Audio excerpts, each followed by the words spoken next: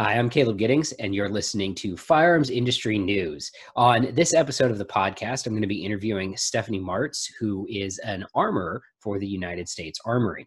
If you guys want to listen to past episodes of the podcast, we're available on TuneIn, so you can tell Alexa to download me.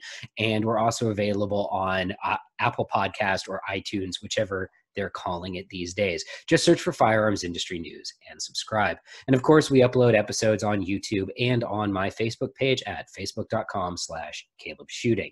And that's it for my boring intro. So today I'd like to introduce my guest, who's a friend of mine and an armorer in the Army, Stephanie Martz. And Steph, tell everybody a little bit about your background and what it is that you do.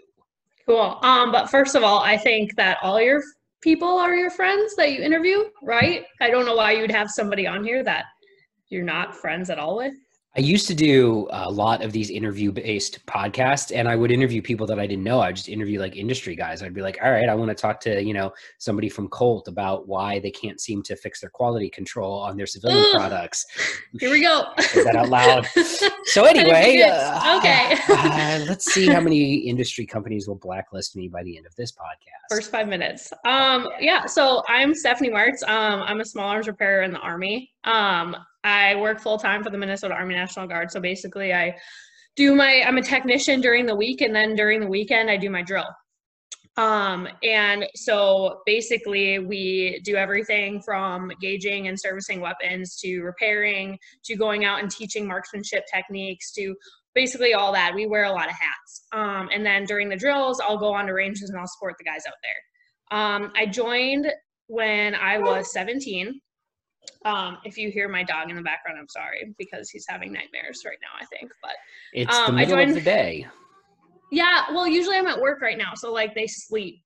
They're just like, loves right now. And I heard your dog in the back, like shaking. It was cute. But anyway, so I joined when I was 17. I had no background within firearms at all. So I kind of just chose a job and went with it. After I came back from AIT, I got my full-time job. And from there, it was kind of just a job to me. I really didn't have any passion about firearms. I tried to do the best I could at the job, but it was really 2 years later that I started to really develop a huge passion for it and a huge, basically just longing to learn, because there's a lot of people within the military community and the firearms community even that don't really care to learn more. That's a fact. And why that's relevant, and something that I realized I should probably say. So one of the reasons why Stephanie and I started talking was because in the military, I'm in the Air Force Reserve, and I have the equivalent job in the Air Force to what Steph does in the Army. I'm a combat arms instructor, and despite the fact that it says instructor in my title, we're also responsible for all the small arms maintenance that the Air Force does.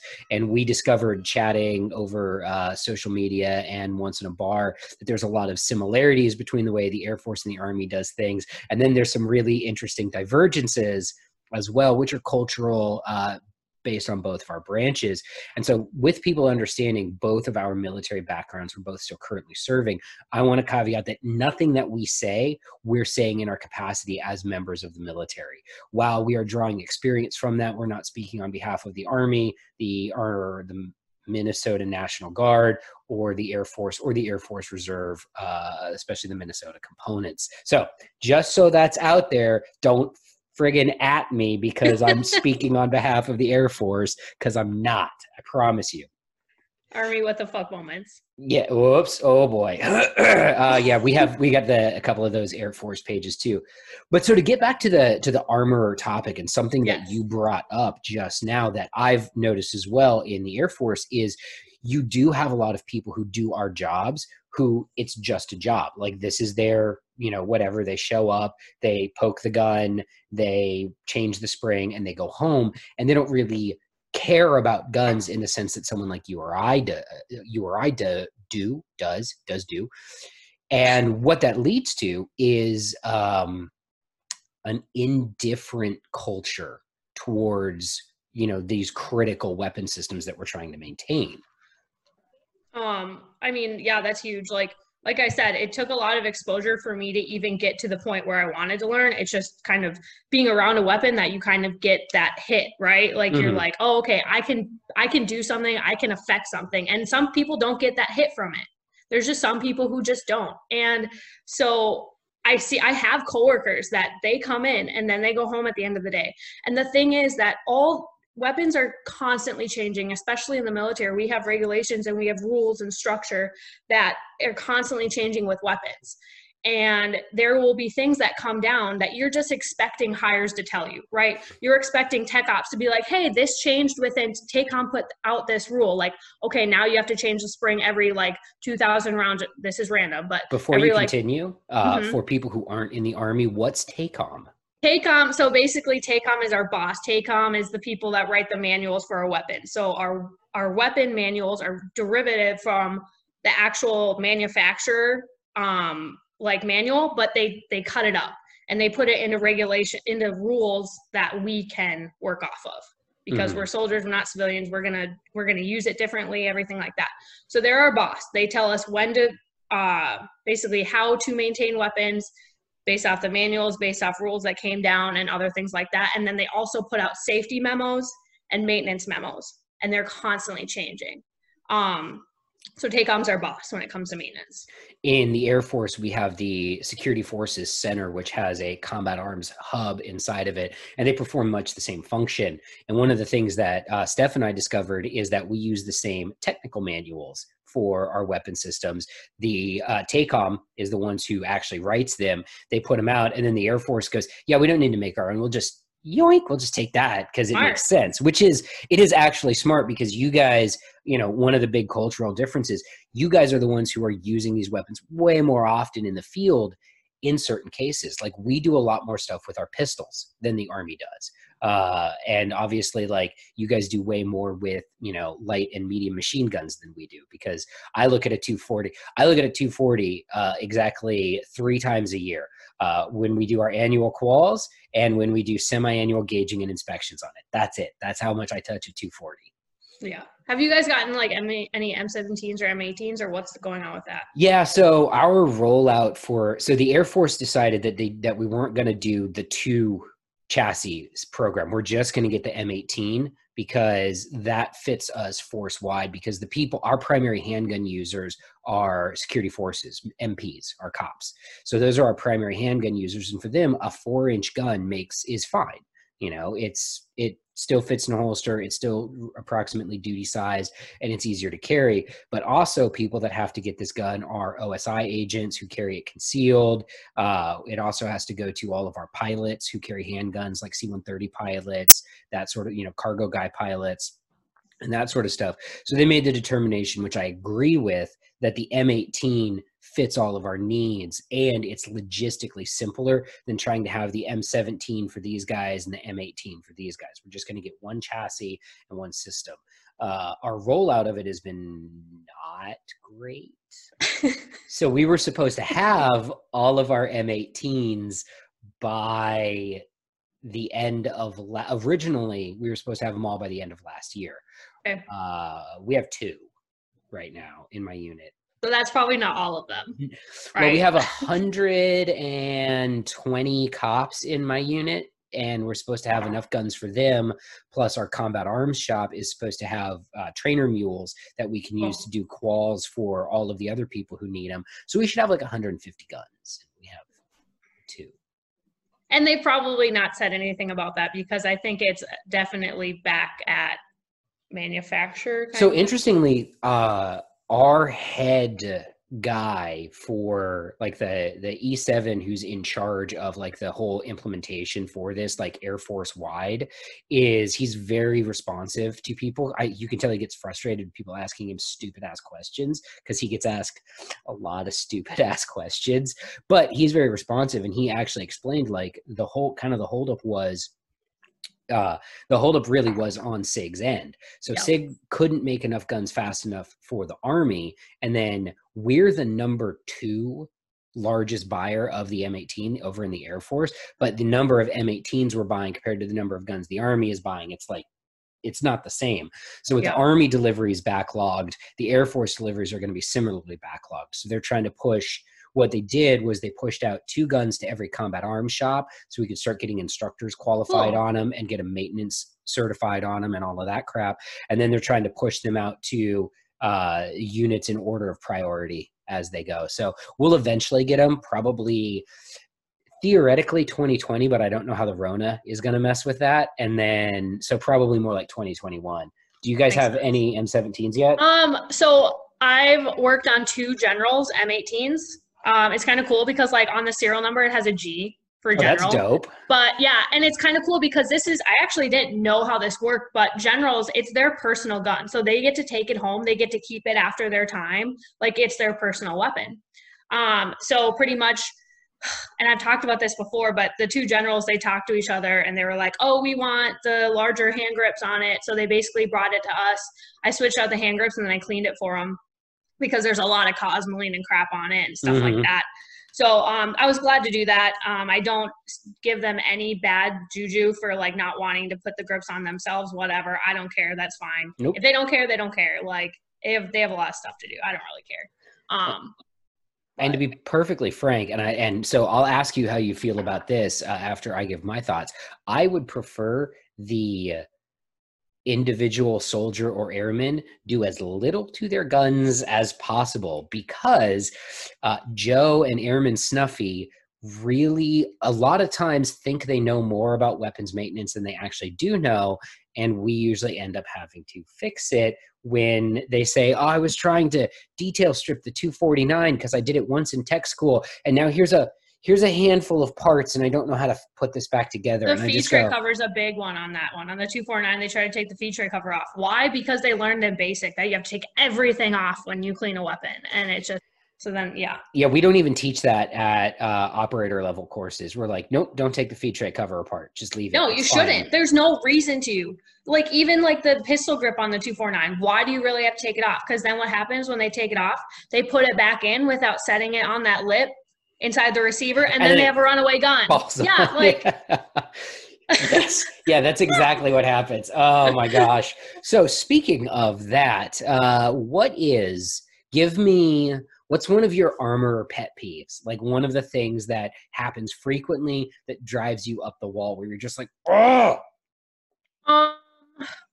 So I have this like album on my Google Drive, and it's all of like the crazy stuff I've just kind of always seen. The one that I'm kind of big on right now is people optics. I'm kind of heavy on optics right now. I like to check on optics because nobody really does, like the operator doesn't at all. And so I'll get weapons with optics that are severely shaking, like on top of the weapon, just because the mount's loose or something, or CCOs are turned like to the side or loose within their mounts. And like, that's kind of always frustrating to me because these guys are not looking at their weapons as a weapon system, but they're really just looking at it as the gun, or they're not looking at it at all. And like, if you if you can't shoot with an optic, if you can't see through your optic and your optic isn't like steady, what can you really do with that gun? Fucking hammer. I just came back from a deployment to the Middle East, and by the end of the deployment, I was the Armory NCOIC. And one of the things that I always did during issue and turn in, that's how the Air Force does it. We hand guns out, we take them back at the end of people's shifts. I would check. As I would take the M4 back, I would just grab the optic and just go like that. Just to see the number of optics that I would grab it and go, and it was literally, there was nothing wrong with it. It's just they hadn't tightened the bolt. Yeah. And I'm like, guys, what are you doing? You have this gun for 12 hours, and at no point do you go, hey, maybe I should check to make sure my optic's tight. Like, what are you doing with that? So the optic one, I totally get. And it's one of those where I think it's because they're just sort of like, well, the gun is here. I don't care about the rest of the stuff that's attached to the gun. Yeah. Is my PEC attached tightly? Is my optic, attached tightly? Do my iron sights co-witness my optic? Who knows? It's an adventure. Bipods are broken. Like, yeah, it's all up there. Another one, loading procedures has been a really bother for me because if you load the gun wrong, it actually ends up breaking the gun a lot of the time. Which gun? So 50 cals in particular, that's a big one right now. And I know, Caleb, you don't deal with them a lot, so you don't have a lot of exposure or anything like that. But And I'm not saying that is bad. I'm just saying we have different jobs a little No, I bit did. So I've done two. So the only times I've messed with the 50 cals is I went to our operator school for it, and then I went to our maintainer school for it. So like I can, if you hand me the book, if you, and this is why technical manuals are so great. You can read? Yeah, barely, just a little bit. So, but like, and that's the thing is, you hand me a TM for a 50, and I'll be able to do what I need to do, but it's not a gun I get my hands into every And you day. showed that too, because like you asked me for a manual and I was like, here you go. And then you were able to totally get everything done that you needed. Because I think there was one with a headspace issue or something like that. It was one of the new A1s was all jacked up too. And it's because the A1s are trash. Yes.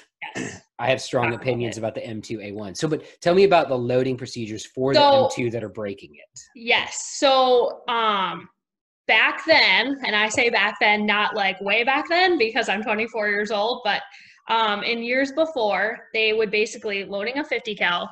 There's basically like you put it in on the feed tray cover. You have the feed tray cover open, and then you put it on the feed tray, right?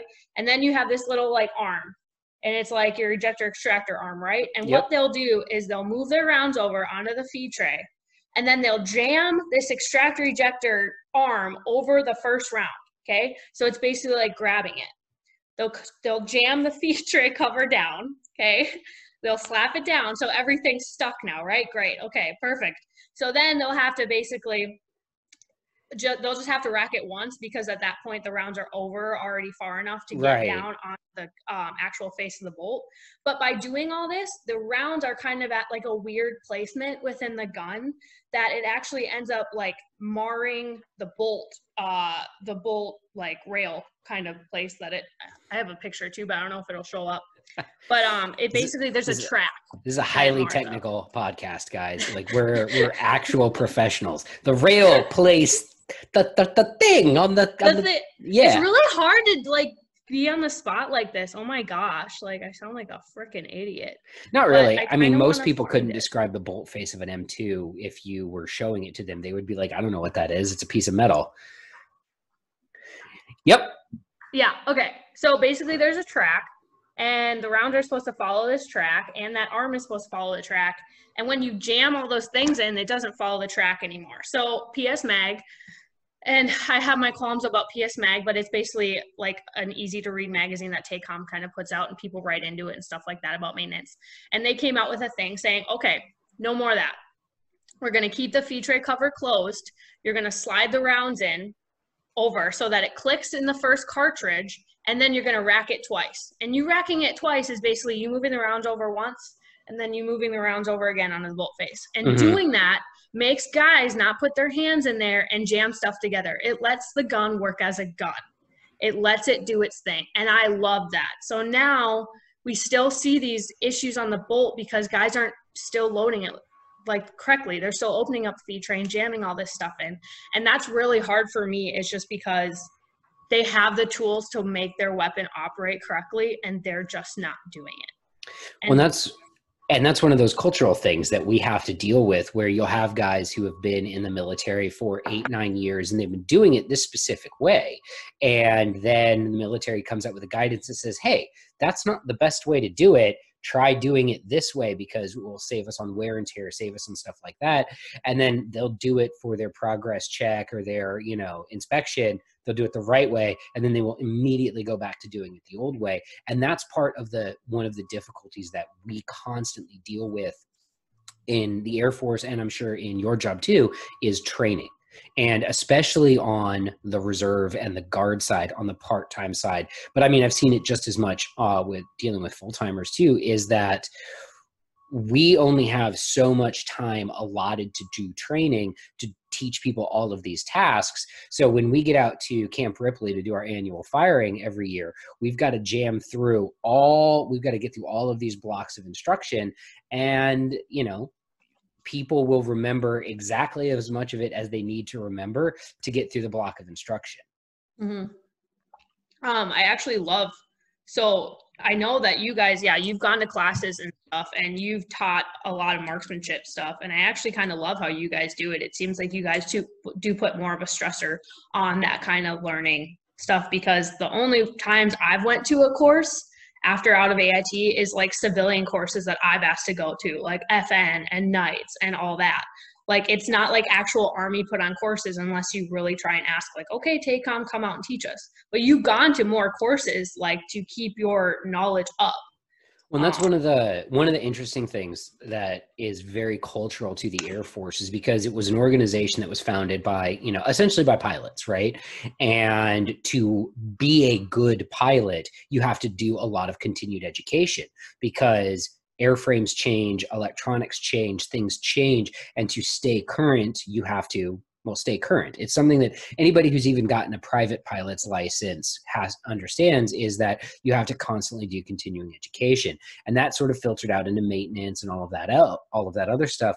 And it does even filter in a little bit culturally to our security forces and our combat arms side, where, so for people who are listening, Air Force combat arms instructors, you do my job in the Air Force, you first have to enlist in security forces, which is our MP branch, our military police.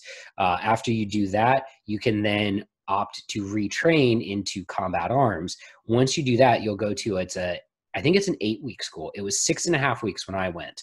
I think it's an 8-week school, and they cover basic weapons maintenance for all our weapon systems, as well as how to teach, how to instruct classes. So you get a solid 2 weeks of how to do presentations and stuff like that. Then once you finish that course, you have the option in your career to also attend 50 cal operators course, Mark 19 operators course, 50 cal and Mark 19 maintenance courses, the combat arms supervisors course, which teaches you about like how to run a combat arms shop and all of that other stuff. And those are all Air Force courses that are put on by the Air Force to help, for lack of a better word, to provide that continuing education component. And I remember the first time I talked to an Army friend of mine about all of that, he's like, "Wait, you guys do that?" I was like, you don't? And it turns out that a lot of that stuff in the Air Force, which is big Air Force led, is really unit driven in the Army, right? Yep. Oh yeah. And it doesn't happen because of that. If something is unit driven, like you said, we're going to go there, we're going to get the scores, we're going to get the qualifications, then we're going to leave. It's not about like keeping our knowledge up like your kind of mentality is. It's not, we don't take our 91 Fox small arms repairs every year and teach them all the things that have changed or go through a class with them. So now we have these new guys coming in who have no idea what they're doing, and hopefully they have a good leader. Hopefully, I don't know. So it's hard. Like it super sucks. And that mentality that you like the Air Force has, it's awesome. It's so awesome because like I said, like I've had to beg, prod, and steal to get to courses just to learn more, just to keep that up. And if you aren't doing that by yourself, if you aren't logging into LogSub, which is just like another website to get manuals and stuff like that and see updates. If you're not doing that yourself, nobody from hire is going to tell you to. Nobody from hire is going to teach you the updated stuff. You have to find it yourself and then tell your people. So if you're not doing that, you're not. I do want to be clear on one thing for people who may be interested in combat arms or think that like everybody's career track is the same as mine. I volunteered for all of the courses that I have been to. If you want, you can also do this job and you can go to drill 1 weekend a month and 2 weeks a year and just cruise, go on the deployments when you're required to go on your deployments. And this is the thing. The reason why I wanted to do this job is because before I got into it, I already liked guns. I already liked teaching. And for me, this is a vehicle to get better, to take things that I'm good at in the civil, I'm okay at it. To take things that I'm okay at on the civilian side, apply them to the military side, take knowledge, and then try to take knowledge from both places, from the civilian sector and the military sector, and make myself a better shooter, instructor, and maintainer. And one of the things that I've learned from it is that ARs are boring and I hate working on them. And this is something I wanted to talk to you about, because I know you like rifles. Like you're forever like this rifle and that, and I'm like, for me, it's just like, yeah, man, it's like, I mean, it is a thing, especially in the military context. The M4 carbine is a thing designed to fit a very specific set of specifications, and it does that very well. And it's really freaking boring. I don't understand. It is. It's not interesting. It's not hard to shoot. Like, it's not hard to shoot.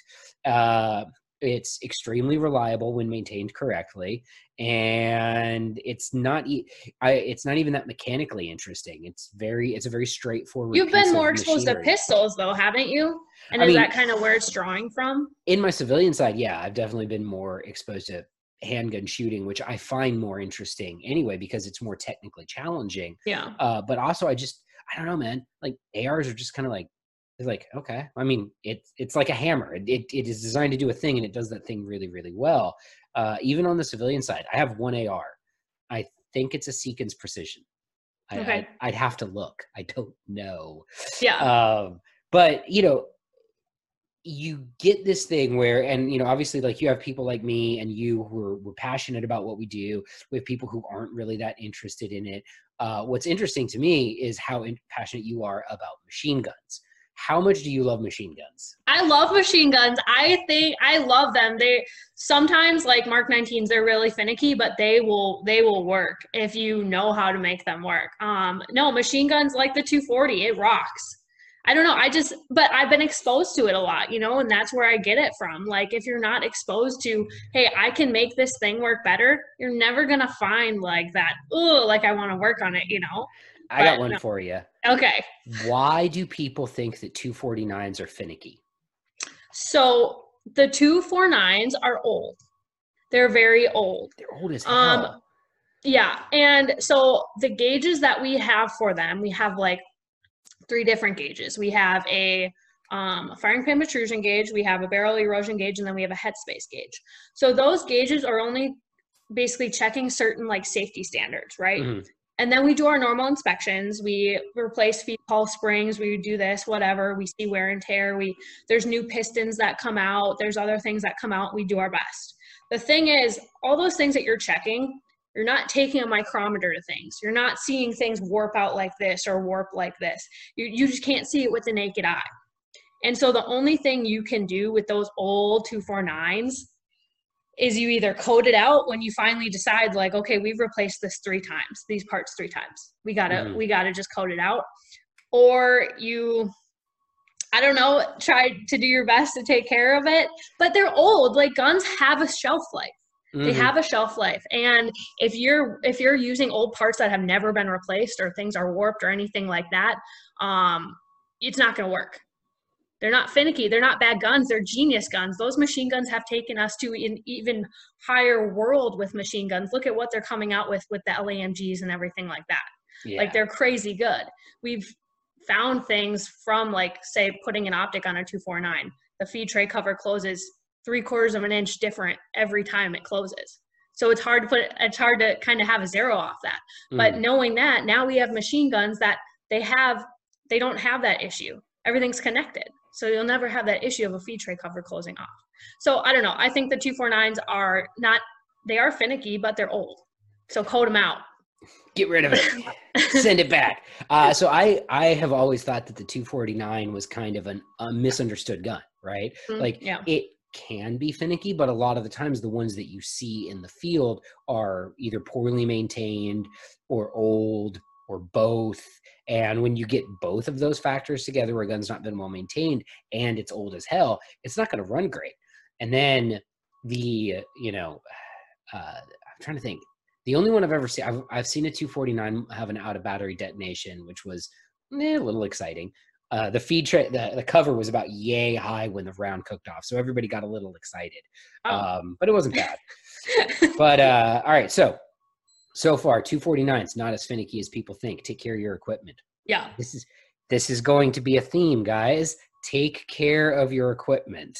What is one thing that you see frequently that, like, kind of bugs you? Like, obviously, people not taking care of optics, but like something maybe people wouldn't even necessarily think to do with their weapon system. Okay. So we were talking about 249s just really quick, because this is something that bothers the, like, absolute piss out of me. So you may not be able to see it, but this is a front sight post on a 249. Yep. Okay, so oftentimes there's like a roll pin in there. Oftentimes those get pushed like off the front of like, so here's like your barrel, right? Mm-hmm. Here's your barrel alignment and here's your front sight. Well, Like that's good. off. It's fine. And it's like, how do you not see that? Well, Like, I'll tell you how they don't see that. It's because I don't know what the Army's qual course for the 249 is. The Air Force's is 600 rounds, and no aiming is involved. I mean, technically, you're supposed to aim. However, what most people do is they go run, fuzzy bunny, run. All right, run, fuzzy bunny, run. Yeah. All right, and oh, now we're on, and then that's it. Yeah. So, you know, they walk it in, and I hate that term, but I absolutely hate that term because like it can be precise as you want to make it. And so no, I totally hear what you're saying. Like even at night, it's even easier because I think it's only out to like 500 or 700, something like that. But at night, it's super easy. But what I like to see is guys putting passes on them during day and night and using the passes and trying to understand how those work and stuff. mm-hmm. But yeah, I mean, I guess if your front sight's over here, I guess you can see that, okay, like all my stuff's over here, so I guess I'll just move over here. I guess Just you can do that. Send it. That's hey, fair. Do you guys still use T&Es? Yeah. We actually just got, for our 240s and 249s, we have M192s. And so they're basically like a smaller mount. It has 3 legs, tripod, with a T&E attached to it, so it comes with it. Interesting. And so, yeah, it's super nice. It's super easy, and guys have been falling much better with those and learning how to use the T&E as well with those. So that makes me really happy. I did. I remember the first time I explained to somebody, look, here's why we have a T&E. It's because if you're actually doing a sector, so one of the missions of security forces in the Air Force, for people who aren't familiar, is ground air-based defense. So, you know, they're supposed to go to airfields and stuff like that and be able to defend them against attacks. It's part of the job. One of the things that they train to do in pre-deployment schools is range cards. And I was explaining to this guy, I'm like, no, okay, so we have our range card. We do it out, and then I write these numbers on here, and that tells me what I need to crank the T&E to, so that if I see people coming down this alley that I know is a possible alley for advance, I don't have to guess. I just go, and then the gun shoots them. Like I do very little work, and I swear to God, he looked at me like I was a witch. And I'm like, somebody should have trained you on this way before your pre-deployment workup. And I'm sure that somebody checked a box on it and said he was trained on it. And it's one of those things like T&Es. Whenever I get to play with machine guns, I love the T&E because it takes your machine gun. If you're using your machine gun in a fixed position, it makes your machine gun really, really precise, like for a machine gun. You know, and I never understood people who are like, nah, man, just unlock it and rip it. And I'm like, area weapon. Rip it. For the listeners, you guys can obviously tell that Stephanie and I have some pet peeves about being armorers in the military, which brings me to my next question. What is I've seen some of the pictures that you've sent me. They're of guns, obviously, of things that Joe has done to his gun. What's your worst? All right, like just the thing that when the gun showed up in your armory, you were just like, how did you even, what made you think this was a good idea? I think one of them it was a recent one too. This happens a lot. So it was a rifle, and it had a bore snake and a bore rod. And I don't think there's a bullet in this one. I think it was just a bore snake and a bore rod. But basically what happened was they got their bore snake stuck in the barrel, and they thought the smart idea was to take like an actual bore rod, like a cleaning rod, and jam that down because you can push a rope, right? Like, duh. And so basically we had all that stuck in there. And so the issue with that is now for us to get that out, we can come into a place of us damaging the barrel ourselves, because if we have to drill anything out, say like, because there's 2 ways to do it. So you can kind of grease gun it out and use that pressure to push it out, or you can drill it out and try to pull it out. So the issue with drilling is you can definitely damage the barrel. and all that. So it could kind of come to a place of us having to totally replace the barrel. And so it's really frustrating that guys who are just there to clean their weapon use a stupid freaking bore snake. And I hate bore snakes in the military because guys don't know how to use them, but they'll use a bore snake and fill it with patches or whatever so that it's super thick. They'll put it down their barrel. It'll get stuck, obviously. And then, and I forgot, they'll fill it with CLP because CLP is light and slippery and slide. But what does CLP do to material? It bloats it up. Yeah. Like if you wait, hold on. Okay, so for I would like to believe that everybody who listens to my podcast is, you know, interested in good maintenance habits and good shooting habits. But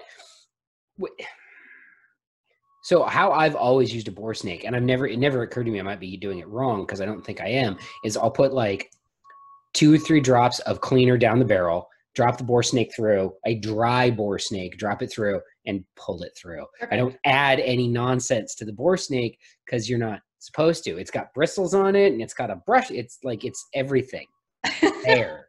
Yeah. Oh, Joe. So that was frustrating because it's like, it's a normal thing that like you will not run into any issues with. I'm just going to clean my barrel really quick and everything will be fine. And then now your barrel's done. Like, yeah. And it's super frustrating. You got to send it back, and then you got to explain why this gun got deadlined and all of these other things. One of my big pet peeves is, one of my biggest pet peeves is people, and this is actually not a gun thing, it's an equipment thing. It's so right now our current standard issue holster is the Safariland SLS with the hood. Okay. Oh. It's a great holster. The problem is that screw that holds the hood on can actually wear out. Not the screw itself, but if you, spend 12 hours on your shift, flicking the hood down, flicking it back up, flicking the hood down, flipping it back up, flipping it down, flipping it back up. Yeah. And then you do this for a while, that screw backs out and then it falls out where you're somewhere on a patrol and now your hood's broken. You have no retention on your holster anymore. Yeah. You bring your holster back and you're like, I broke my holster. And I'm like, first off, that's Sply's problem, not my problem, so don't bring it to me. Secondly, why? What are you doing? Yeah. I mean, I took a class with Steve Fisher, and he had a hooded holster. A hooded holster, and what he did was, I forgot what he used, but it was kind of like a bungee. And he connected it to the hood so that the hood has more retention. And like when he puts it down, it actually go quicker down, like it's kind of a quicker thing. Interesting. I've never seen that before. I thought that was interesting. That is clever. Now we're switching, when we get the M18s, we're switching all to the new ALS holsters. Cool. So perfect. Those are much better holsters. They're superior. Fun fact, the Air Force still does not authorize the Blackhawk Serpa technically. However, God. Oh yeah, no, but it's everywhere. Like, so our rules about individual purchases of holsters are very loose, which is why I spent this entire deployment riding around with a Galco Combat Master leather holster, which was awesome. It's very comfortable, fast holster, great. Plus I'm not like wrestling dudes. So anyway, but back to you for another pet peeve or something dumb. So you said the Air Force doesn't authorize it, like legit, like so we have no go on it. So it's not that it's a no-go. So we have a list of approved holsters, right? So these are the ones that the Air Force issues, and it's the Safariland. All right, so that's what it is. Now, individual units have purchased Blackhawks, have purchased Serpas for their guys. Some units are more lenient. They'll allow members to purchase their own holster for use, and they'll use a Serpa and stuff like that. So my crusade against the Serpa continues, and I didn't, and like, look, the Serpa obviously has that glaring design flaw. However, the M9 sort of mitigates that because it's more difficult to leg yourself with a 16-pound double action trigger. All right. So while I understand the design flaw and it sucks and it's a crappy design, at least with the M9, because it has that DA first shot, you are mitigating that risk somewhat. I'm not saying that it forgives bad design, but it does mitigate that risk. With an M18 or an M17 with a 5.5-pound trigger pull, that's how you get blasted. Someone's going to get blasted in the leg for sure. Like my mind, when you said that thing about the M9, like my mind kind of went to the issue of when that it gets locked, like the gun gets locked into it because there's dirt within that button or whatever, and now you can't get the loaded gun out. And so now I see people kind of like becoming in a dangerous place. But then again, I also don't see soldiers going in the dirt or rustling around, like you said, or anything like that. So, I mean, is it right? No. Is there kind of some mitigations, like you said? Yes. But it ultimately doesn't make it right. Well, and I have an interesting question about that. So in the Air Force, at least in security forces, we dual arm most of our officers. So if you're out on a patrol or you're on a post or something like that, you're going to be carrying an M4 and an M9. And you'll have your standard rifleman's loadout, 7 mags for the M4, and you'll have 2 or 3 mags for your M9. And that's a standard loadout. Now, in the Army, do you guys usually dual arm, or is it just here's your carbine, have a nice day? I don't know. So it depends. Like obviously when units go on deployments, depends on what they're doing. I haven't seen a secondary yet from the pictures and like people I've talked to.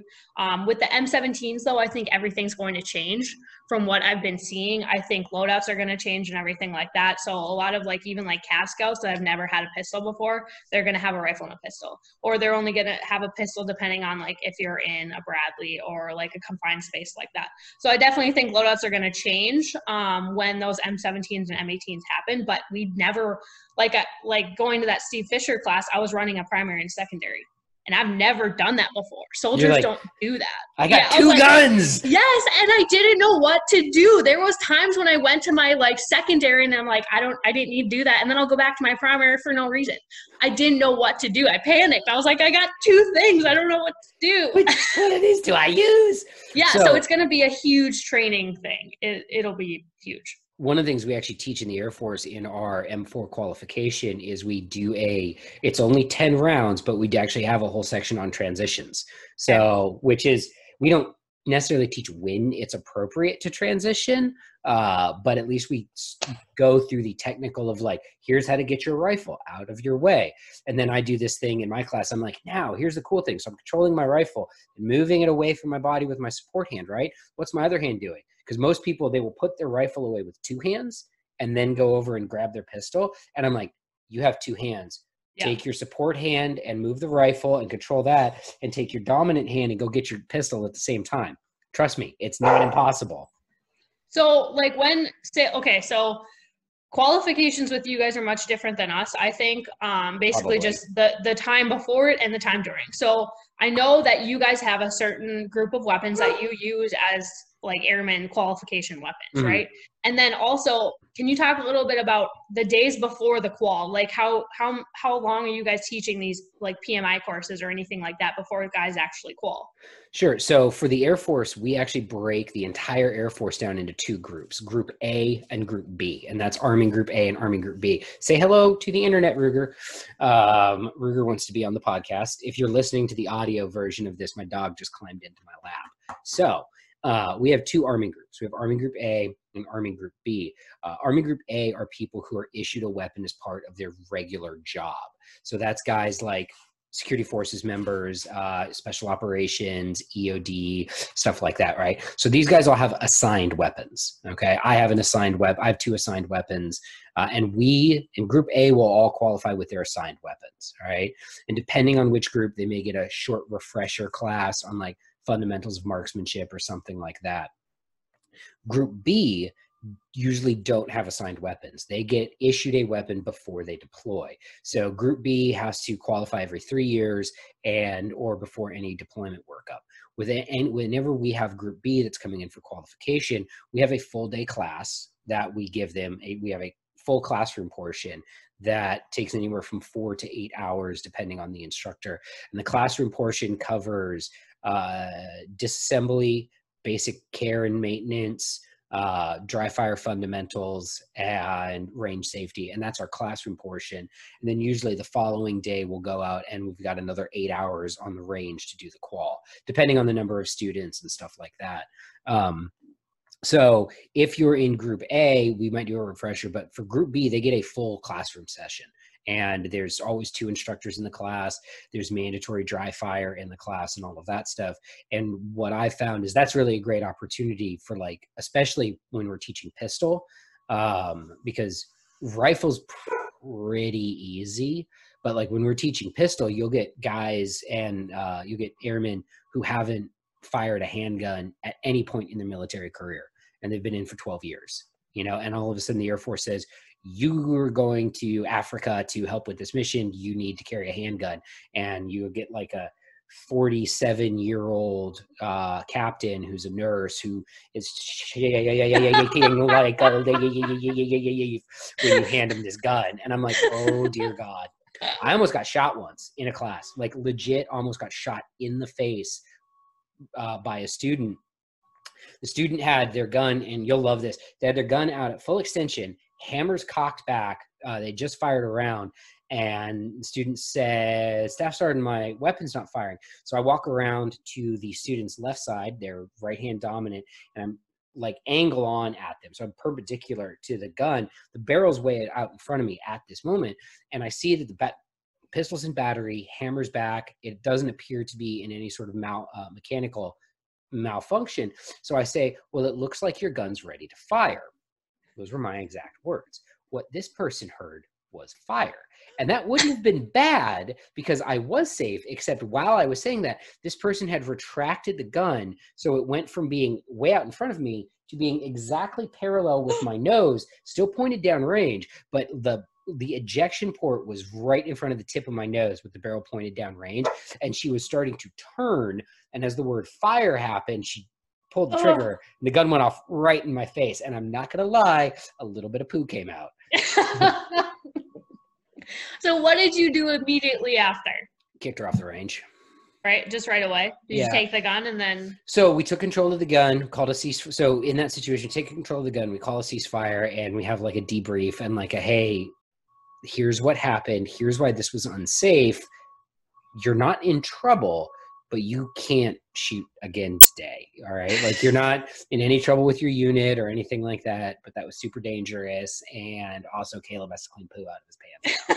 So that's my. How did she react? Like, was she super scared, or was she scared before?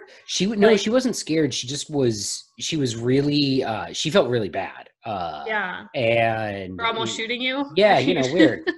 Strange how that happens, right? So that is my biggest pet peeve is when we're teaching marksmanship classes, which we do a lot, is people who don't pay attention during the classroom portion and then ask me questions during the range portion that I answered in the classroom portion. And the reason why that bothers me is it makes the range portion go longer than it needs to. And at least to me as an instructor, I find that disrespectful to the other students. All right. Oh, yeah. Like if I have a class of 10 people and 9 of them are paying attention in classroom and 1 of them's not, and we get out to the range and that one person is like, what do I do if the gun stops working? And I'm like, hey, remember yesterday when we covered immediate action? Fucking do that. I don't remember it. Guess you should have paid attention. Yeah. And I know that's not the best instructor attitude, but also at the same time, it's difficult for me to want to invest my time in this one person who wasn't paying attention when I had 8 that were, or 9. Yeah. Or whatever. Yeah.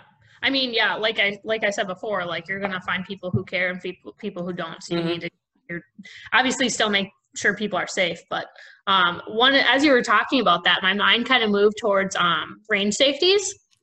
So in the Army, we have range safeties. And so basically what they do, what they are supposed to do, is make sure everybody's safe on the range. Make sure they're not going, I have an Army range question.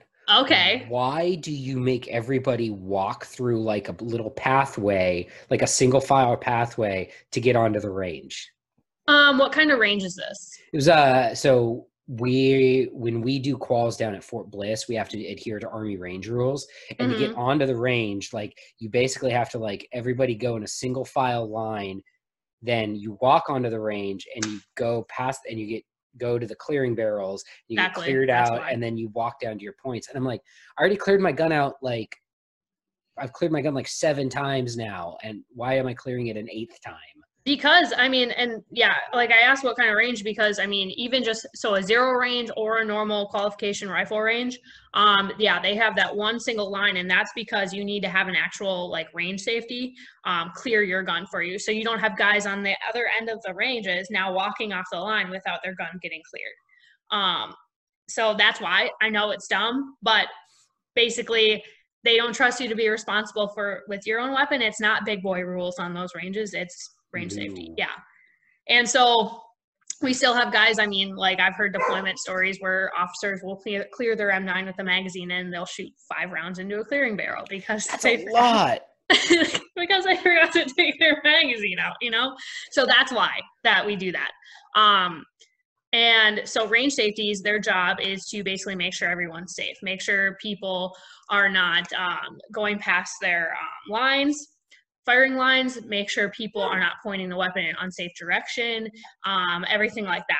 And that is all they're supposed to do. They should know some proper clearing techniques and malfunction techniques just to make sure that soldier is being safe if they have to clear their weapon or anything like that. Cook-offs or anything like that, just unsafe things. They should know those things. But what they are not supposed to be doing is trying to teach soldiers on the range how to properly zero or how to properly shoot a gun, because they don't know. So we have this terrible thing in the Army where these safeties on the zero range especially, they'll be adjusting people's sights. They'll be going up to targets and marking targets for them. And they're taking the responsibility off of the soldier and putting it onto a range safety that has no idea what they're doing at all. And so now the soldier will never learn how to zero or never learn how to properly adjust their sights or anything like that. And it's so frustrating. In the Air Force, how we do that is when we do a qual range, if we have appropriate manning, all of those guys, you'll have one tower operator. And so the tower operator is the guy who's telling people what to load, when to fire, what position to fire from, all of that stuff. And then you'll have your block instructors. And your block instructors are the same as your range safeties. Uh-oh, got to go yell at your dog. Well, I'm going to keep telling you guys about this, and she can go run off and deal with her dog. So this is the best thing about doing podcasts in the Corona era, guys. I tell you what, we got dogs going bananas. My dog tried to jump into my lap, and my guest is running up and down the stairs right now, which I can sort of see in the background. I'm going to continue to narrate her actions. Oh, here comes a dog.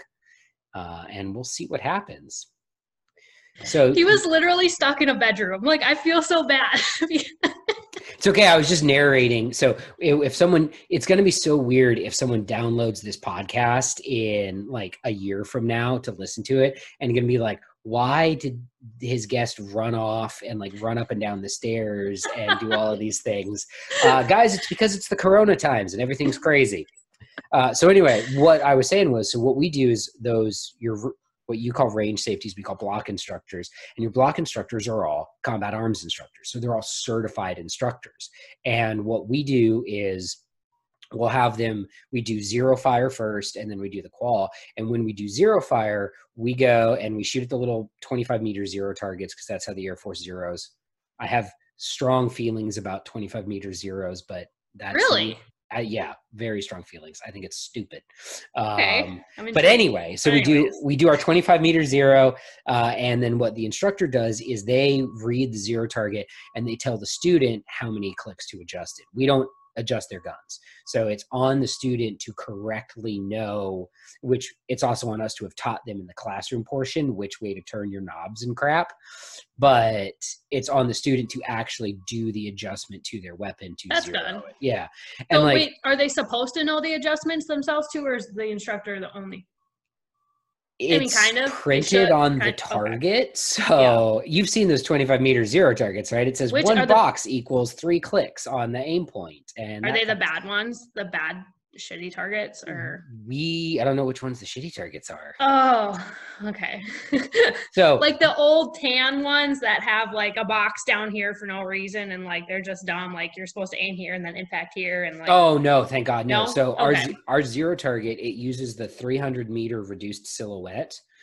Okay. So it's got the little silhouette guy, and then the silhouette guy is on a grid, and that's it. And then it actually says, each square equals, X clicks for your aim point when you're doing your adjustment. So theoretically, a student could read it and adjust it themselves. Yeah. Theoretically. I mean, I've tried to change my verbiage with that and I know it's like totally with more advanced students, but I've tried to say not clicks anymore. I've tried to say minutes. So like if the target says half an inch or half a minute adjustment, I try to say, okay, move half a minute or like move a minute or something like that, just so they get away from like, okay, like I'm just going to click 4 times and then it should be there, you know, like it's kind of like a larger, let's learn the thing. Yeah, I like that. And I would probably do that for higher level audiences, Exactly. but Yeah. when I'm teaching a construction worker who's going, you know, he's deploying to, that's literally, no, like, and I don't mean that like in a bad way, like his job in the Air Force, he's a construction worker. That's he builds fair. runways, you know, and that's a super important job. And the Air Force says he needs to be qualified on this weapon system. So I want to do my job. One of the things that I feel very passionately about is I understand that carrying a weapon is not these guys' primary responsibility. I love this. I love what you're about to say. Like, I'm just in love with it. So what I want to do is I want to give them the best ability to use this weapon as best as they can, but also I don't want to waste their time, you know? And I really think that, like, you know, if I just teach people to the qualification, that's great. I've done my job, but I can be better than that. As an instructor, I can be better than just checking the boxes. You're qualified. Go with God. I hope you don't have to use this weapon. Speaking of people who I didn't have to use this weapon, I'm going to say this, and then I'm going to go to you for one last thing, and we'll probably wrap this bad boy up. But so on my most recent deployment, we had a lot of Army cats transiting the base that we were at. Okay. And y'all still have some old ass guns in your inventory. Like I saw dudes with A2s I saw a dude in the chow hall. First off, his weapon was just dangling all willy-nilly, so that was fun. But I saw a dude in the chow hall with an M16 A2 with a gooseneck mount. You know what a gooseneck mount is? Yeah. With a gooseneck mount and an aim point on top of his gooseneck mount. And I'm like, did you steal that rifle from Black Hawk Down? Like, where did you even get that? Yeah. It's a thing. That's our inventory right now. Like, especially like HRC units, like finance units and stuff like that. Like they have their old M16s. And what we've been trying to do is just we'll do what we can with them. So we're trying to put pick rails on them. We're trying to put adjustable stocks on them. Like we're trying to just make do with what we got. But I mean, holy crap. I don't think that guy mounted that ACOG by himself, because there's a whole lot that goes into mounting an ACOG on a gooseneck. Yeah, it was an aim point. It was a 68. Oh, was it? Oh, yeah. Okay. But still, he had a 68 on a gooseneck. I was like, okay, that's really cool in like 1996. It's not, it's 2020, dude. Look at this M4. So that was one of the funny things, was seeing the other, just the jacked up guns that some of these. What year was that you saw that? 2019. Oh. It was literally on the deployment. I just came back from. That's insane. It was crazy. Like, all of our units now, you are going to get lateral. If you don't have them, you'll get lateral M4s, at least if you're deploying. Yeah, there was some goofy stuff we saw floating around the AOR. And of course I did finally have I was a Marine tell me that, hey man, do you know your pistol's on fire? And I was like, yeah, because it's supposed to be. So for people who don't know, the Air Force carries our M9s with a round in the chamber and the weapon fully decocked and on fire the way it was designed to be carried. But like, won't your gun just like go off? Yeah, absolutely. Well, the Army is scared of guns on fire, and they're scared of hammers. Like, oh my God, yeah, it's bad. Like, that's because we don't understand them. But like, when we did the Super Bowl, so we had to support the Super Bowl in Minnesota, and like, I understand it's a totally different thing than like combat and stuff like that. But we ran around with guns that had no magazines inside them. Of course, as a show of force. Oh my God, if I wanted, I would. Anybody can see that there's no magazine in that gun. Did you at least have mags like on your body? No, I wasn't doing it. I just saw what was happening, because we had to go and like pre-mob all the M9s. And I asked like, okay, like, how are they going to be carrying these? And they were literally like, they're just going to have them on them. I'm just like, Yo, I saw and that was the other thing that was crazy, was the number of Army cats that were transiting the AOR who were just like, they had to have their weapons with them, but their weapons weren't loaded. And like one of the things that I have always appreciated about the Air Force, and again, I know like the Air Force is not perfect. There's fucked up stuff that we have to deal with every day, but I very much appreciate that my branch of the military, when they tell me that I have to carry a gun, they also tell me to load it. They're like, is that everybody? So is that every airman that's carrying a gun, not just security forces? If they have to carry one, they'll tell you. Yeah, if you're issued a gun for whatever mission it is, it's going to be loaded. Like with an M9, it'll be loaded with a round in the chamber and on fire. Our normal carry condition for our M4s is chamber empty, on safe. So our loading procedure for the M4 is you take your empty M4, put it in the clearing barrel, close the bolt, close the dust cover, close the ejection port cover, put it on safe, insert your loaded magazine, slap it and tug it. And now your weapon's loaded. What about 249s? Do you know how they're half load? I had to think about it. We do a half load. Like, okay, so maybe I don't know what you mean by half load, but where's the bolt and bolts, where? Yeah, I don't know. Bolts forward, rounds are on the feed tray on top of the bolt. So in the Air Force, and so we have two types. So for our belt feds, for the 249s and the 240s, we have two types of loads that we use. So everything is supposed to be done in a half load to start with. And the half load is you open up the feed tray, you clear it out, lock the bolt to the rear, inspect the chamber, blah, blah, blah. Then you let the bolt go forward. You leave it on fire, obviously, because you can't put it on safe if the bolt's forward. And then you lay your rounds on top of the feed tray, or on top of the tray, and close it. And that's it. So your bolts forward, rounds are in it. So all you have to do to fire the weapon is grip it and rip it, and then pull the trigger. I love that. It is so safe. It is so good for the gun, because a big thing that happened within the Army is they would have guys on deployment carry their weapons, rounds on the feed tray, pulled back to the rear, put on safe. Oh, so now the safety on that is like a little nub, and Holy it like engages like a little another little nub. It's like Holy not Hannah, really yeah, a great safety.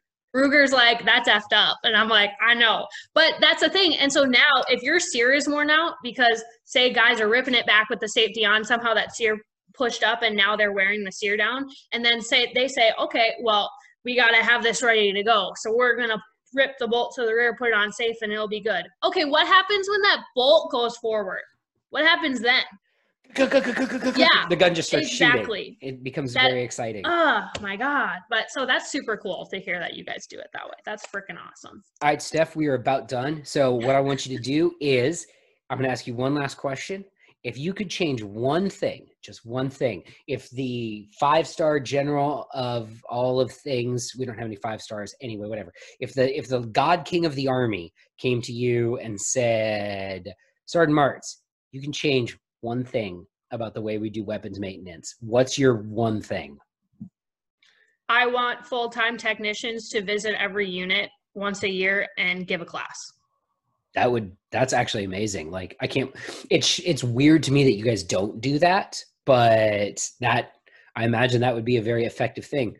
So Steph, do you have any social media that you want to pimp out? Any projects you're working on outside of the Army? Anything, any links that you want to drop? Not really. I mean, I've been writing for Gat Daily and American Gunsmith lately, and they are both very good to me. That would be an example of something to pimp out. Yes. I guess that's fair. I'm not used to this like whole pimping thing.